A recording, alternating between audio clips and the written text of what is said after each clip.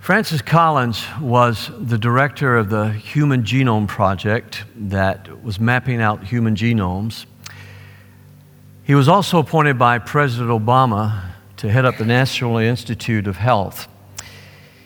But I remember in 2007 when he released his book, the best-selling book, I should say, The Language of God. And in this book, and if you've not read it, it's some places it's a difficult read, but there are just some places you just marvel at the grace of God and His life. He tells how as a medical student, and he was a very gifted student, that it was very convenient for him not to believe in God. It was convenient for him not to have to wrestle with the whole truth that there is a God who knows us and loves us. But when he began to practice medicine, one of his patients was talking to him about her faith, telling him how God had transformed her life and what God had done for her. And then this very sick patient looked at Dr. Collins and said to him, "What do you believe?" And he stammered and he stuttered, and that question kind of shook him.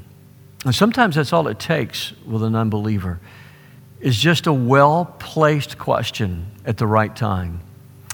Sometimes that's all it takes for some of the most gifted, intellectual, knowledgeable people in our world, is for people like you and me who don't possess those natural gifts of knowledge and research and medical research that they have, but for you and I just to simply pose a question to them, what do you believe?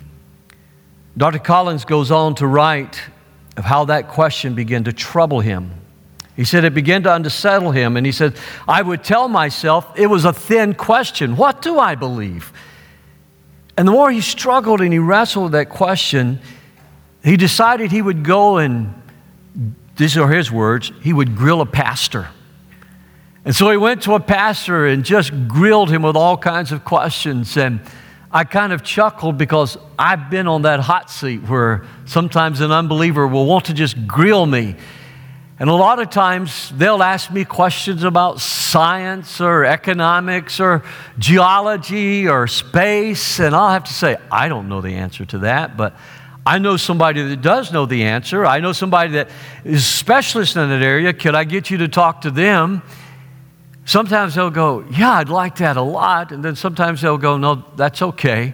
They realize, they've asked me to comment upon something that I'm not trained on. I'm not trained in astrophysics. I'm not trained in the human genome. He says after he grilled this pastor and the pastor recommended to him C.S. Lewis, he began reading C.S. Lewis, and C.S. Lewis's writings, like Mere Christianity, that I've recommended to you so many times, and we have some folks in the church reading that book right now, and I can't wait till they're finished so we can sit around and discuss it together. He said he finally realized he had to make a choice, and a full year had passed since this lady had asked him that question. And on his first trip out west, he was hiking in the Cascade Mountains. Honey, you and I have been there. And he said he looked up and he saw a 100-foot waterfall frozen in place. He says, I looked to that waterfall and those mountains.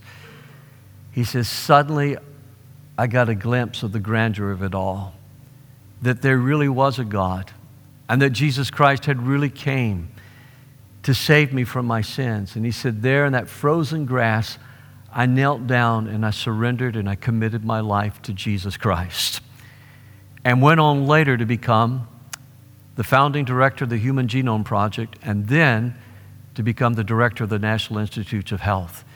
It's amazing what one woman's question did and one of the most brilliant men of our lifetime's life. Can we give the Lord a hand of praise for that? God will use you. God will use you. So I want you to join me in prayer, and I want to talk to you about using the gifts that God has given you, that the Bible talks to us about and that Pastor Corey has read to you about. So stand with me one more time and let's pray together.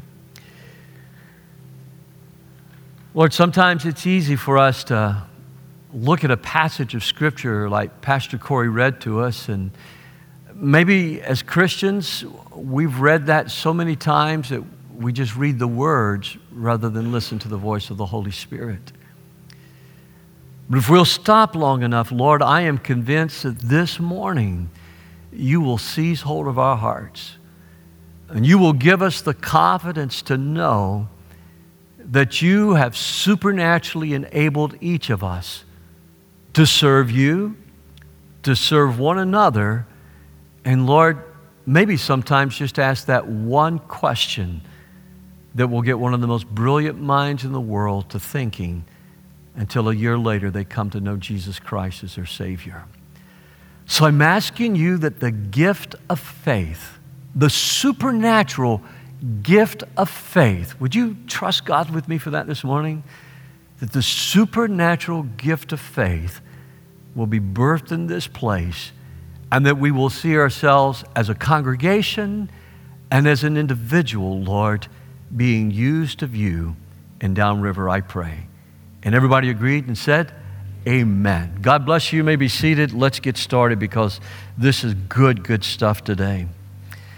Well, as Pastor Corey read that verse of Scripture, and I read it and over in my study and preparing for this message, one of the things that I came away from was that the better I know Jesus Christ, the better I understand my calling.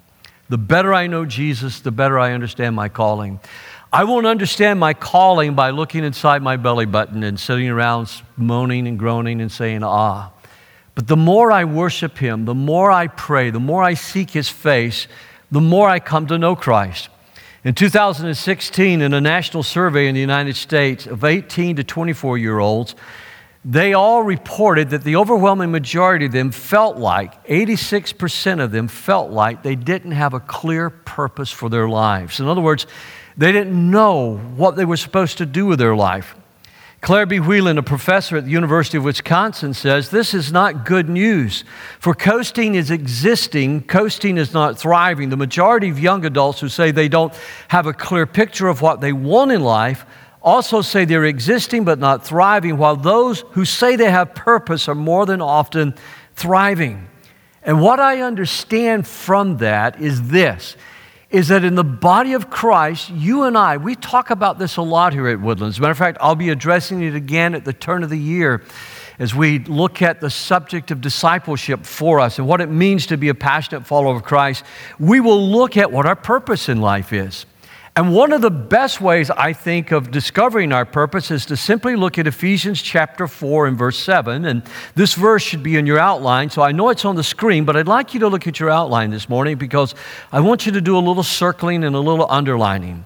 However, He has given each one of us a special gift through the generosity of Christ. Now, what I'd like you to do is circle that phrase, He has given. Circle that phrase. Then underline those two words, each one. How many of us is that? Each one. Haley, does that include you? Does that include you? Does that include you? Bob, does that include you? Absolutely. God has given each one of us. So none of us in this room, without calling God a liar, none of us in this room can say that God has not given us a special gift. Jack, does that include you? Each one of us, God has given each one of us. Now, underline this word or circle this word or phrase, special gift. Look at that, special gift. And then notice how He's given it to us through the generosity of Christ. You need to look at that phrase because that's an important phrase, through the generosity of Christ. The natural question then is, what gift has God given to me? And when I give gifts, I give it out of the portion of my ability that I'm able to give. Every first-time guest that comes to Woodland Church, every Monday morning, I write a card to those folks and I send them a gift from Becky and I. It's not a gift from Woodland Church, but it's a gift from Becky and I, just to say thank you for being here. We love you. We're glad you came. We want to be able to serve you and help you in any way. Now, it's not much. It's a little $5 gift card to Starbucks. It's definitely not to Dunkin' Donuts, and that's how you know I love you. I'm not sending you to Dunkin' Donuts. I'm sending you to Starbucks. But I say, please go and enjoy a cup of coffee on Becky and I. We're so delighted that you came and visited with us at Woodland Church. And I do that to people who turn in and indicate this is their first time visit. Now, none of you that I'm looking at this morning can put first time visitor on there this morning. So don't think you're going to trick me into a $5 gift card. But I'll be happy to take you to Starbucks later. Somebody just did their hands like that to me that they're not going to be able to trick me. But we give it to them out of the portion of our ability to give. We give gifts to our children. We give gifts to our graduates. We give gifts to other people in our lives. We give out of the proportion of our ability to give. And that's the reason we pray over our offering every week, is because we're able to give back to God out of His generosity that He's given to us. So we give with thankfulness out of the portion that God has entrusted us with. Now, one of the things as a giver of gifts, and I hope this doesn't sound self-centered or narcissistic this morning as I talk to you about it, but one of the things when our children was little, I told Becky, I said, I want our children to grow and trust God. So when we go to a restaurant, I don't want them to have to look at the price on the menu before they order. So Becky very wisely said, well, you better choose restaurants, bud, that we can afford for them to do that at. And so we would say to our children, order whatever you want off of the menu. And so they grew up not looking at the price on the menu, but ordering whatever it was that they wanted. And it was interesting to see how that happened, because they learned to trust their dad was able to give. And you say, Pastor, why did you do that? Because I wanted them to know in prayer, when we would kneel and pray, that whatever they asked God for in Jesus' name, God was not only able to give, but God was willing to give because God loved them. And I think that's something we need to see here in this outline of this scripture today. The spiritual gifts, that word special gift that I ask you to circle there, that word special gift is actually the word spiritual gift in the Greek, and it would be a lot better translated like that. A spiritual gift that God has given to each one of us. Romans chapter 12 teaches us that God gives us spiritual gifts so that we can work together to serve Him and to serve God. In other words, we can serve God, we can serve each other as we work together. You might want to write down Romans 12, because you can learn a lot about spiritual gifts there later. God gives us these gifts, even though they're very different gifts, and it makes for an exciting church and an exciting fellowship. But also in 1 Corinthians 12 and in 1 Peter chapter 4, you can read there later if you want to write those two references down. 1 Corinthians 12 and 1 Peter chapter 4, we're taught that all of the gifts, the spiritual gifts that God's given to us, they have one source, and those sources come from Jesus Christ. Now, here's what's very important, and I can't deal with this long, but this is very important to understanding the rest of Ephesians, because sometimes spiritual gifts have caused division within the church because people get jealous or envious of other people's gifts. And I will deal with that a little bit more at the end of the service. But Paul writes very clearly about that in 1 Corinthians chapter 14. He writes very clearly about that in 1 Corinthians 12, and as you read the rest of Ephesians, you'll see that as well.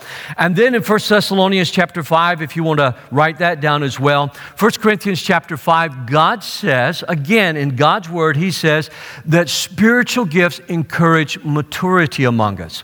I've often taught you, and I want to remind you again, spiritual gifts are not something for us to boast about. Paul makes that very clear in the book of Corinthians. We're not to boast about a gift. One gift is not more important than another gift. Occasionally, somebody will ask me the question, which gift is the most important gift, Pastor? And I always know what they're leading up to, so I tell them the truth. The gift that's most important is the gift that I need. If my plumbing breaks, I don't need a heart doctor, I need a plumber. Do you see what I'm saying?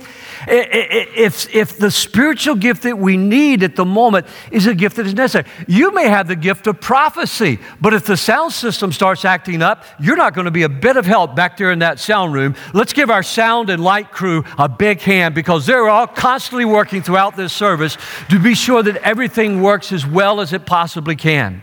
The president of Shriner College, Andy Editon, wrote one time, he says, I like sugar in my coffee. He says, as a matter of fact, I use a lot of of sugar in my coffee. He said, when I pour a cup of coffee, I put 4 teaspoons of sugar in my cup of coffee. That is ungodly, and I'm not even sure he'll go to heaven doing that. But anyway, he was pouring sugar into his coffee, and he looked at the waitress, and he says, ma'am, we're going to need more sugar for this table. And she says, bud, steer what you've got before I bring you any more sugar out here. And I want to tell you that's the same thing that Paul says about spiritual gifts to young Pastor Timothy. He says, stir up the gift that you've got. Friends, there are gifts in this church that are not being used, and they need to be stirred up for the glory of God, for the purpose of glorifying Him, serving one another, and reaching downriver for Jesus Christ. And that's the reason that God gives us these gifts. But they come through Jesus Christ. And that's where I always want to bring us back to.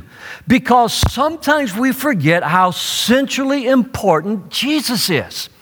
I miss the days of Promise Keepers. I don't know if any of you were a part of that, but back in the 90s, Promise Keepers. And I remember when they came to Atlanta, Georgia, and what just happened is the Georgia Dome was filled up, and people of all stripes and colors, men were worshiping and serving God together. But they interviewed E.V. Hill, one of the newspapers interviewed him, and they asked him, they says, what is Promise Keepers all about? What do you do? And Pastor Hill, this black pastor from Texas, responded, we're all about Jesus. All we do is talk about Jesus. And the newspaper reporter asked him, is that all? Is that all you talk about is Jesus? Now you got to remember, I'm from the South. I'm from Macon, Georgia, the buckle of the Bible Belt. Denominations were founded in my little hometown. The buckle of the Bible Belt. And E.V. Hill looked at that newspaper reporter and he says, is that all? Then, sir, you don't understand who Jesus Christ is. We can never exhaust talking about and praising and serving the Lord Jesus Christ. Can we give Him one more hand of praise in this room this morning? Hallelujah. Hallelujah. So, number 2, what I want you to see next is Paul immediately moves from telling us that God has given us these spiritual gifts, and he quotes from Psalm 68. Now, let me read to you 2 verses of Scripture, first from Ephesians and then Psalm 68. That is why the Scriptures say, when He ascended to the heights, He led a crowd of captives and He gave gifts to His people. That's from Psalm 68. Notice that it says He ascended. This clearly means that Christ also descended to our lowly world, and the same one who descended is the one who ascended higher than all the heavens so that He might fill the entire universe with Himself.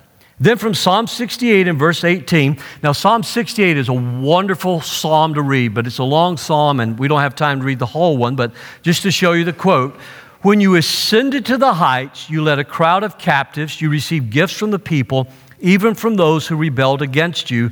Now the Lord God will live among us here. Now in Psalm 68, now follow with me because I think if you catch this will make Ephesians 4 mean that much more to you.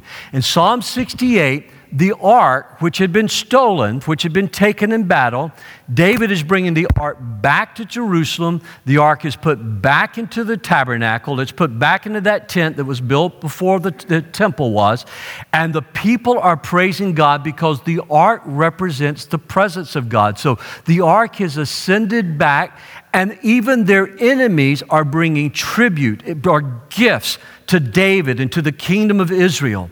And so what Paul does is take this psalm and he says that Christ, He descended to the lowly parts of our world, and that probably means, and you can disagree with me on this if you want, but even theologians disagree on this, but after years of studying this, I've come to the conviction that means He not only descended from heaven to this earth, where He was born of the Virgin Mary, and He lived among us and was crucified for our sins, but He descended into Hades, that place where the souls of those that had died were at. You remember Jesus telling the story of Abraham, of the rich man and Lazarus, and Lazarus was with Abraham, that place there where the souls of people were, and He preached the gospel to them, and He led captivity captive.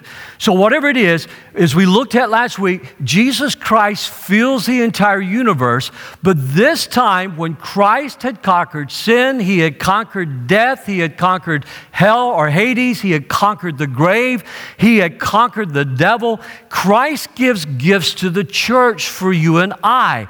This is so important because what he is saying, and especially if you've been with me during the series on Revelation, when we talked about the Ephesian church, you'll remember we talked about in Ephesus, there was this huge temple to Artemis, and this is where the riot broke out because the revival that took place in the founding of the church was affecting the business of the idol makers.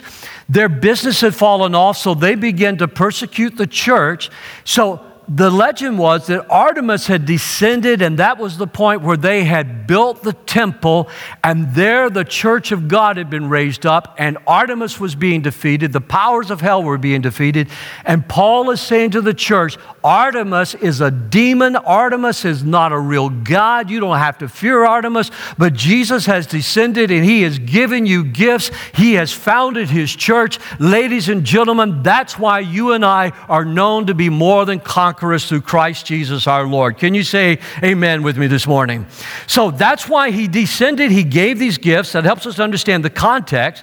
The third thing I want you to see is that Jesus gives us these gifts to equip us, discover, and develop to do the work of Christ. I'll let you write that down. Jesus gives us these gifts to equip us, to discover, and develop to do the work of Christ. Now, it's interesting, the gifts that he lists here. And I need to take a little time and talk about that. Because he talks about church leaders. As a matter of fact, if you would, go ahead and put that verse of scripture up for me from Ephesians 4, verse 11, Ed. Jesus has given leaders to the church to prepare the church. Leaders are not perfect. If you shadow me, you'll find out very quickly I'm not perfect. Somebody cut me off in traffic yesterday, and I said, stupid. And when I passed by them, I just looked at them to let them know I was unhappy. And about a quarter of a mile down the road, the Lord spoke to my heart and says, you showed nothing of my love to that person just then. And I said to the Lord, that's why I do not put Jesus bumper stickers on the back of my car. Okay? Is that being honest? Is that being transparent? I mean, they just, boom, cut me right off. And I, before I even thought, out of the abundance of the heart, the mouth speaks, And I had to pray and say, Lord, forgive me. Help me to be more patient. Help me to show kindness to people. I could have waved or smiled and said, that's okay, but I didn't. So leaders are not perfect. That's what I want to point out. But leaders are given to us to help us to discover and to develop and use our gifts. Now, look at these, because these are particular gifts that God gave to the church. The apostles, the prophets, the evangelists, and the pastors and the teachers. Pastor Rick, Pastor Corey, would you stand up? Is Pastor Mark in the room? He's not in the room right now. Aren't these gifts to the body of Christ? Can we give the Lord a hand of praise for them? They're gifts to the body of Christ. You can be seated. Our small group leaders, they're gifts to the body of Christ. Let's give the Lord a hand for our small group leaders. They're gifts to the body of Christ. We've entrusted shepherding responsibilities to them. Now, what I'd like to do is because we don't have a lot of time, and this passage covers so much material, what I want you to see is when Paul uses this context, the apostles and the prophets, who are the cornerstone of the church, he's not talking here in this context, he's not talking about the 12 apostles, and he's not talking about the prophets from the Old Testament. He's talking about ministry gifts that are alive within the church. Sometimes all 5 of these gifts have been seen working in some people's lives. Sometimes a gift mix of 2 or 3 have been seen working in some people's lives. Sometimes some people have only had 1 gift. That doesn't matter, because our gifts are given to us by Christ. It's not a matter of how talented we are. That's not what this is about. This is not about talent. This is about spiritual gifts. And we are not to be envious, because God gives the gifts. We thank God for the gifts that He's given us. These gifts, whether it's these gifts or some of the gifts I mentioned to you earlier from 1 Corinthians 12 and 14, Romans chapter 12, 1 Peter chapter 4, these gifts are given to us by Christ. Now, what do these 5 gifts do? Some of you have heard the 5 fivefold ministry. I won't get into that this morning either. But number one, apostles awaken our dreams, and they help us to live out our calling. That should be up on the outline if you put that there. So folks, if you want to write these down, these are not in your outline. But apostles awaken dreams in us. They help us to live out our calling. Apostles go into places where there's not a church, and they plant a church and they build a church. A number of years ago, it was my privilege to go into a community where for over 500 years, this community had been established and the gospel of Jesus Christ had never been preached.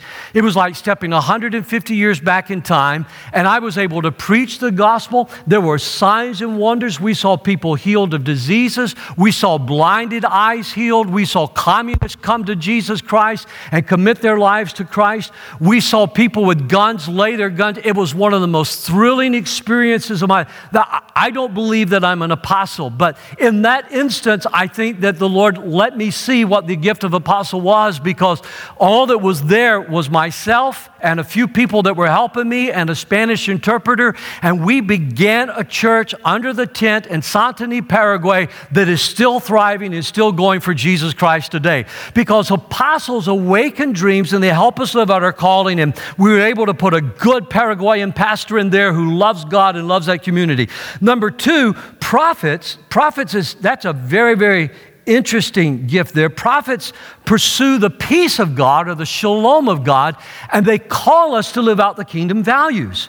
I mean, when you read Micah, when you read Habakkuk, when you read what Isaiah wrote, when you read the prophets, they confront the people of God when we fail to take care of the poor. They confront the people of God when we come to church or they went to the temple and they made sacrifices, but their hearts were not in it.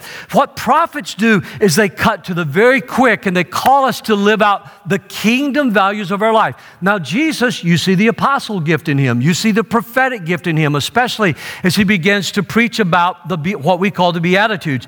Evangelists are a different group of people altogether. Evangelists live out. Go ahead and put that one up, please. Evangelists live out the good news, and they share it by witness and by example. In other words, an evangelist just cannot help to talk about Jesus. You know when you've met an evangelist, not because they give you 7 easy steps to salvation, not because they ask you if you die tonight or you're going to heaven, but when you get around an evangelist, they just cannot help but talk about Jesus. If you talk about motorcycles, pretty soon they'll start talking about Jesus. If you talk about camping, they'll pretty soon start talking about Jesus. If you talk about the Human Genome Project, they'll pretty soon start talking about Jesus. And the reason they have such credibility as evangelists is because they live out their witness. And I believe Dr. Francis Collins has the gifting of an evangelist because of the way he lives out his calling and how respected he has been.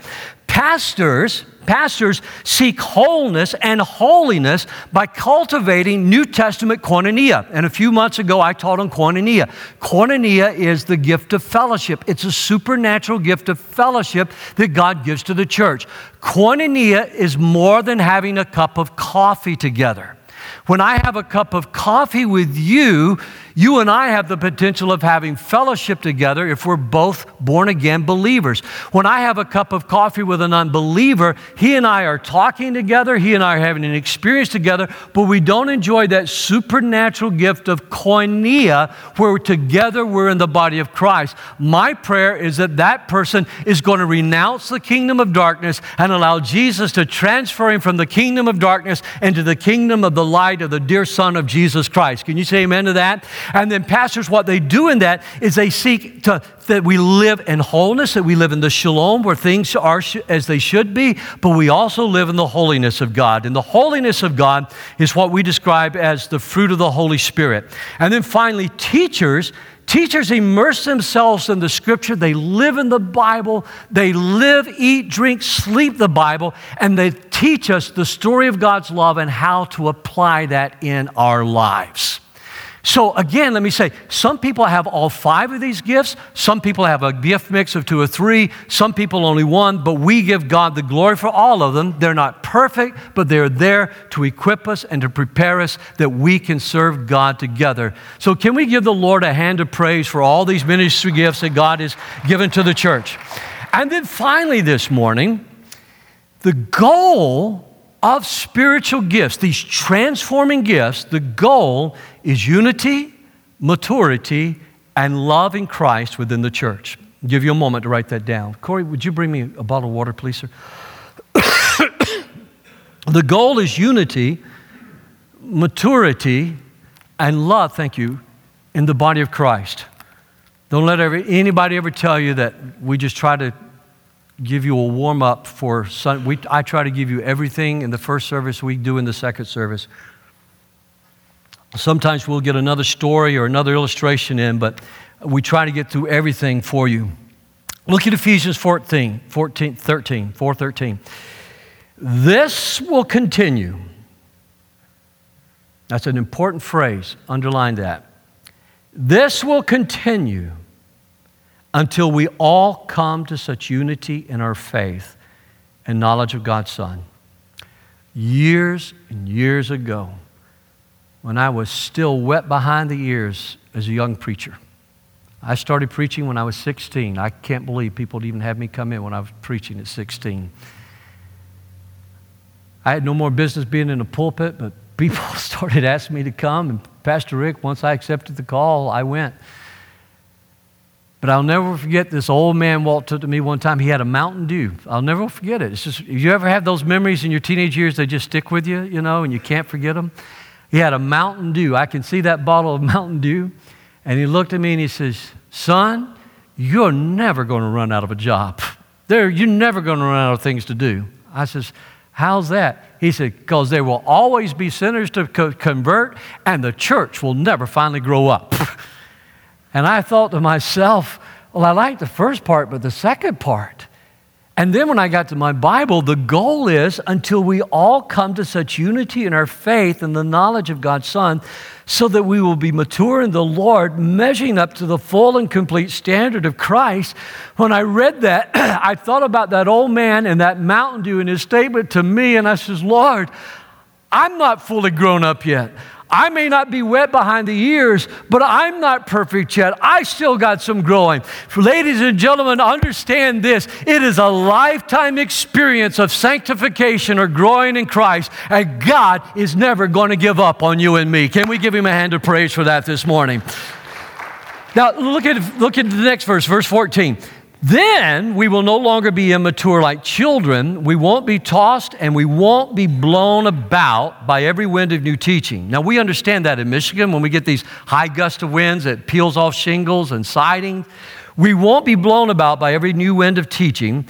We will not be influenced when people try to trick us with lies so clever they sound like truth. Now, let me point out two things to you.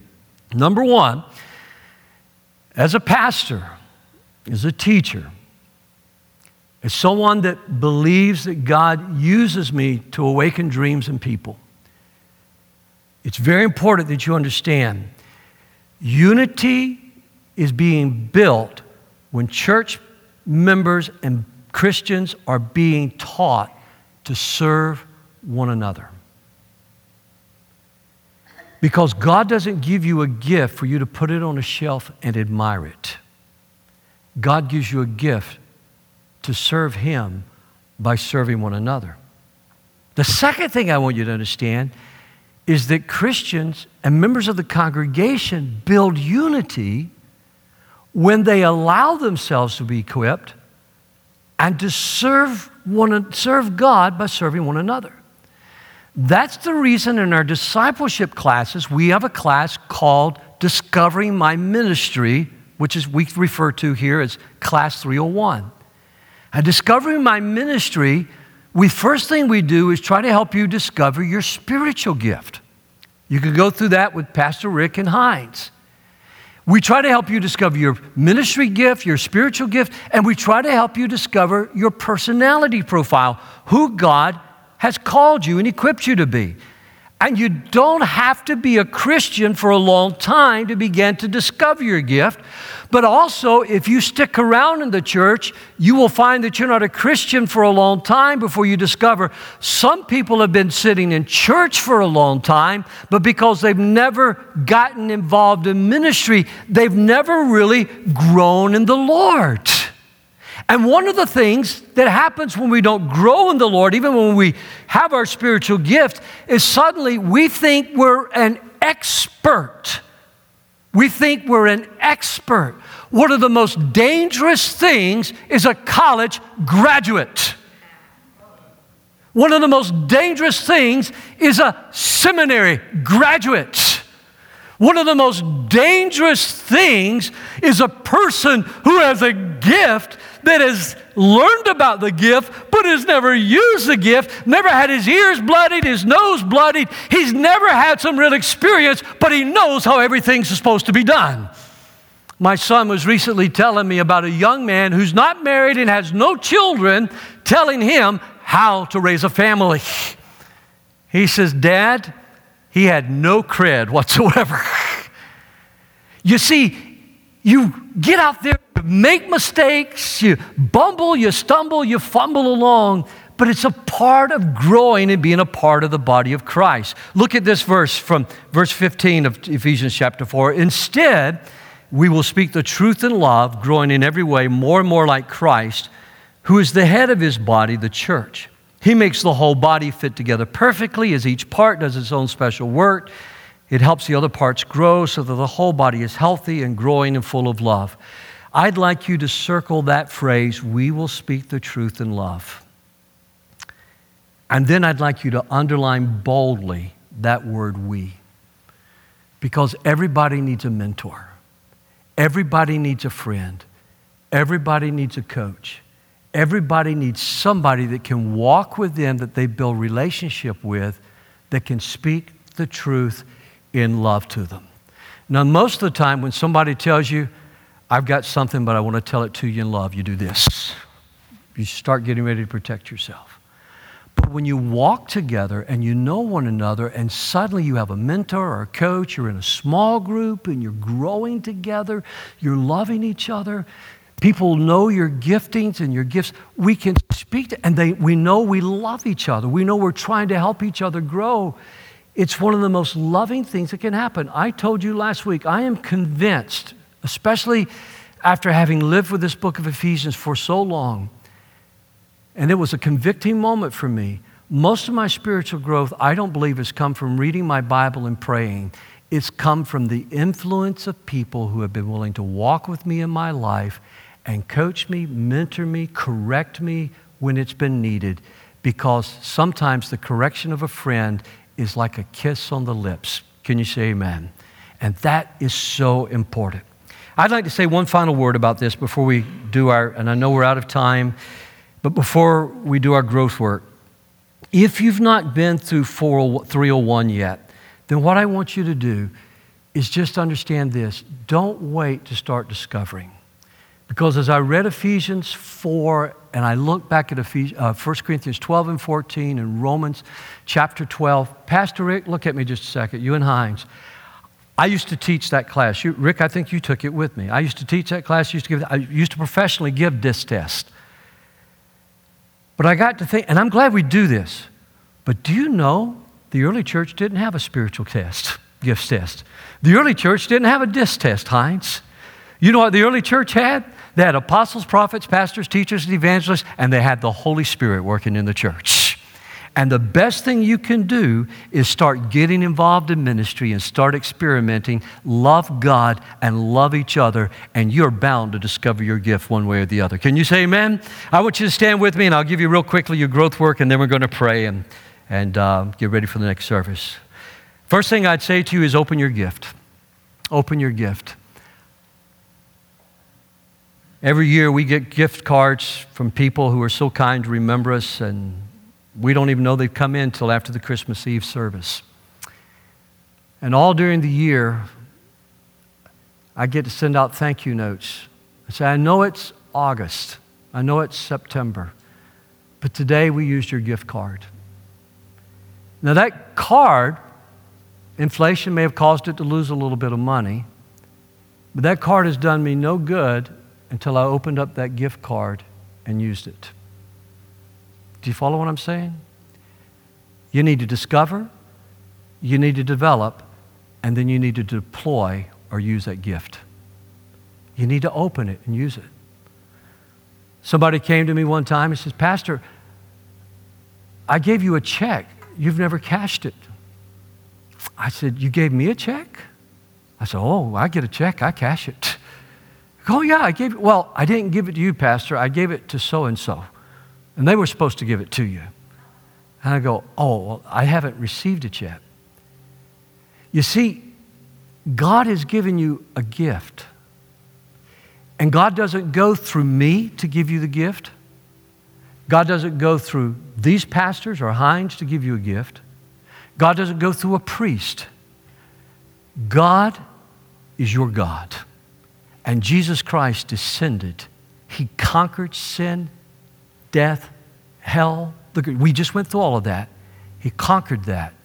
Not only so he could save you, but because he has a gift for you to glorify him with by serving one another with. So it's important we open these gifts. Number 2, get through the discipleship classes at Woodland. Take advantage of SHAPE. SHAPE is where we talk about your spiritual gifts, your heart, your ability. We talk about your passion and your experience. And we help you then get plugged into a ministry.